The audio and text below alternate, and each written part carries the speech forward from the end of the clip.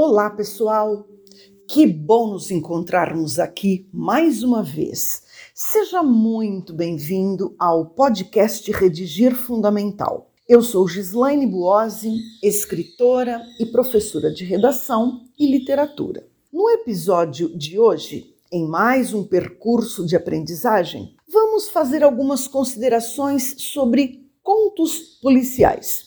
Mais precisamente sobre o caráter investigativo que há de permear os contos policiais. Até porque contos policiais devem ter mocinho, bandido e detetive, ou seja, investigador. Você já sabe, em textos narrativos escolares, o escritor costuma seguir um passo a passo. Apresentação das personagens, do tempo e do ambiente, complicadores, clímax e desfecho. Em especial, nos contos policiais, é preciso que haja um detetive.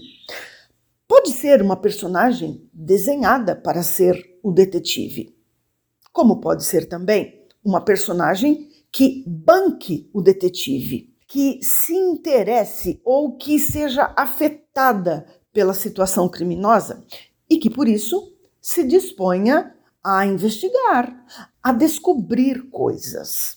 Até mesmo nós, leitores de contos policiais, ficamos tão ansiosos pela investigação, pelas descobertas, que também nos posicionamos como detetives. Mas, para isso, é preciso que o escritor construa situações, aí inseridos cenário e ação, que suscitem, que instiguem a investigação.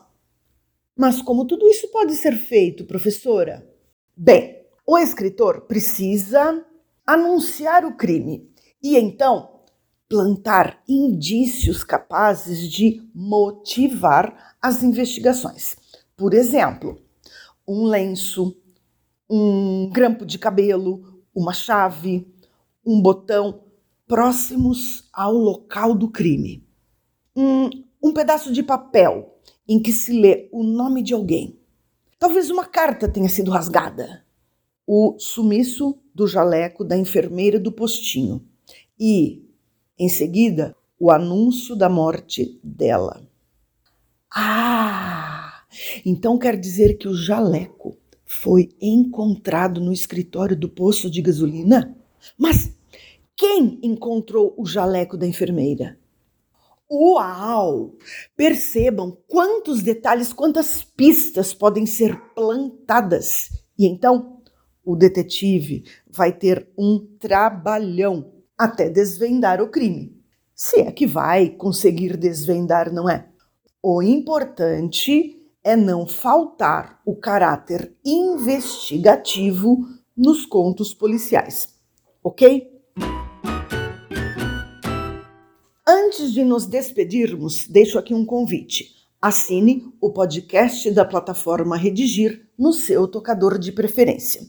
E, claro, não deixe de conferir os outros percursos de aprendizagem. Então é isso, um abraço e até o próximo episódio.